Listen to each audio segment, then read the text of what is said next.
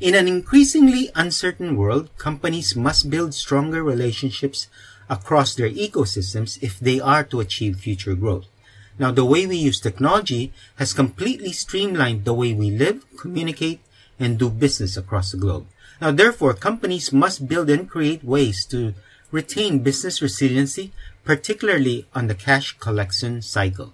In today's podchats for Future CFO, Albert Leong, Managing Director of Esker Asia, shares his views on how building a harmonious business ecosystem will help you accelerate your cash conversion cycle, encourage positive sum growth, and speed up your cash collection cycle. Albert, welcome to Podchats for Future CFO. Thank you. Thank you for inviting me. What exactly is cash conversion cycle, or CCC? Oh, that's a good question. To simply put, the cash conversion cycle is basically just a metric to express the time for the company to convert their inventory into cash flow. So basically, it touches on accounts receivable and accounts payable of their business cycle.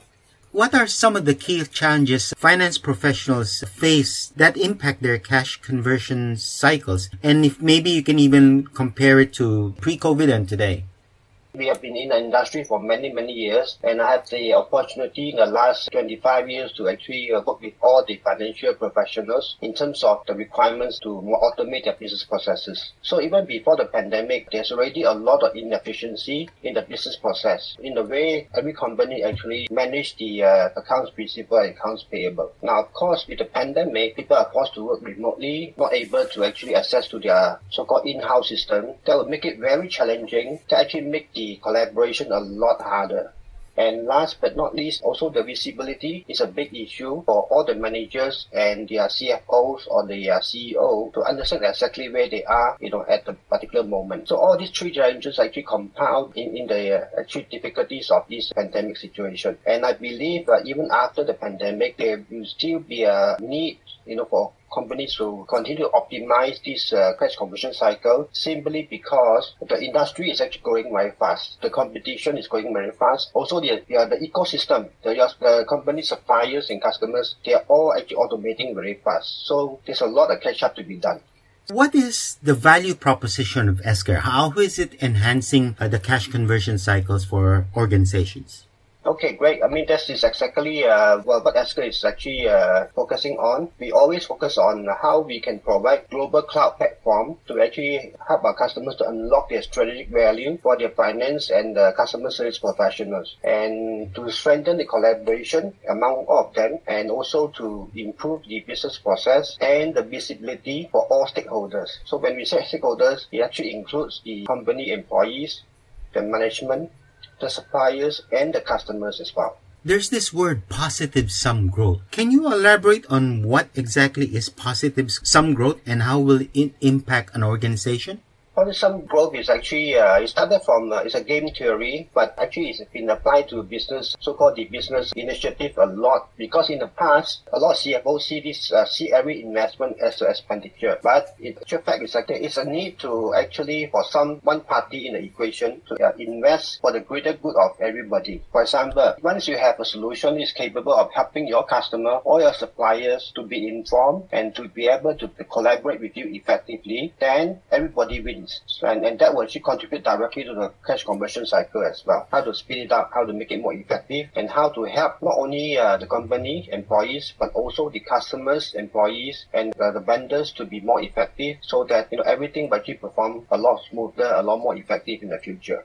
I'm pretty sure that when you go out to meet with potential customers, they'll probably tell you, we already have an ERP system. How is Esker different from an ERP, and why should customers, the finance function, choose to automate their cash conversion cycles? Yeah, that's another very good question, because ERP is actually a system that was built to actually address many aspects of the business. To have a good analogy, is actually when you see a doctor, there are two types of doctor you can see. One is actually the GP, it's general. You can actually see the GP for general area, whatever issues or sickness that you may have. But the Esker solution is what we call the best of breed in the market. Your question can be actually turned into like to Bob or not to Bob. Bob means a B2B. best of breed.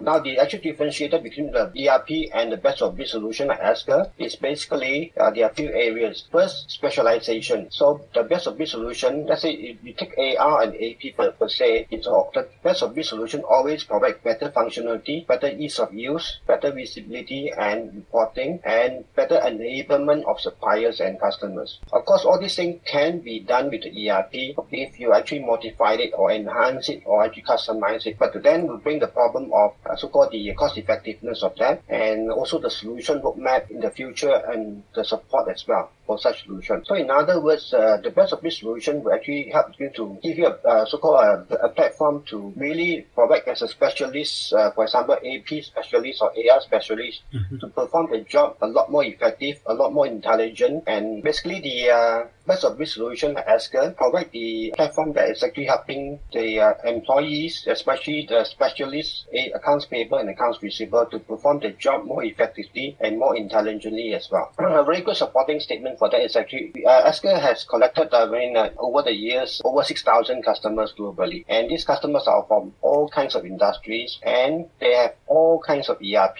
I mean, we can mention a few that is actually the best in the market, the most popular, and all the way something that we never heard of. So every company, every customers of Esker has an ERP, but they still need to actually engage with us to help them to actually make this business process, especially in the accounts payable and accounts receivable, a lot better than what they have from the existing ERP system. The call to action for business leaders, the C-suites and the boards in 2021 is actually resilience. We heard this so many times late last year and even early this year. It's almost like a buzzword now, resilience. Now, what needs to happen with regards to cash conversion cycles to support this resilience mandate? That's actually another good question in terms of, it's not about how to do it, it's actually what we can do about it. For example, when you automate the accounts receivable, accounts payable process, it's not so much on just saving the manpower in terms of manual tasks, but there are a lot of strategic value behind it. For example, what we see is actually when your cash conversion cycle, but in particular the accounts payable and accounts receivable, become more effective, more visible, and more collaborative in nature with the stakeholders, then many good things can happen. For example, one of the example is actually in terms of the early payment discount. It's actually very logical kind of thing to do, because at least, for example, I have accounts payable, a vendor, I look at the invoice, I check, the system check me to check everything is actually a go, no issue. Then there's 60-day payment terms. And what can I do about it? So I can actually initiate so-called discussion with a particular supplier to say, hey, if I will pay you earlier because I already completed checking the invoice, because everything is so efficient, we don't have to actually spend 1 month to actually approve an invoice. Now everything is ready. How about you give me a small discount and I'll pay you earlier? Now the same thing applies to customer side. When the accounts are receivable, we can actually offer similar early payment discount to the customer. So again, that is actually another example of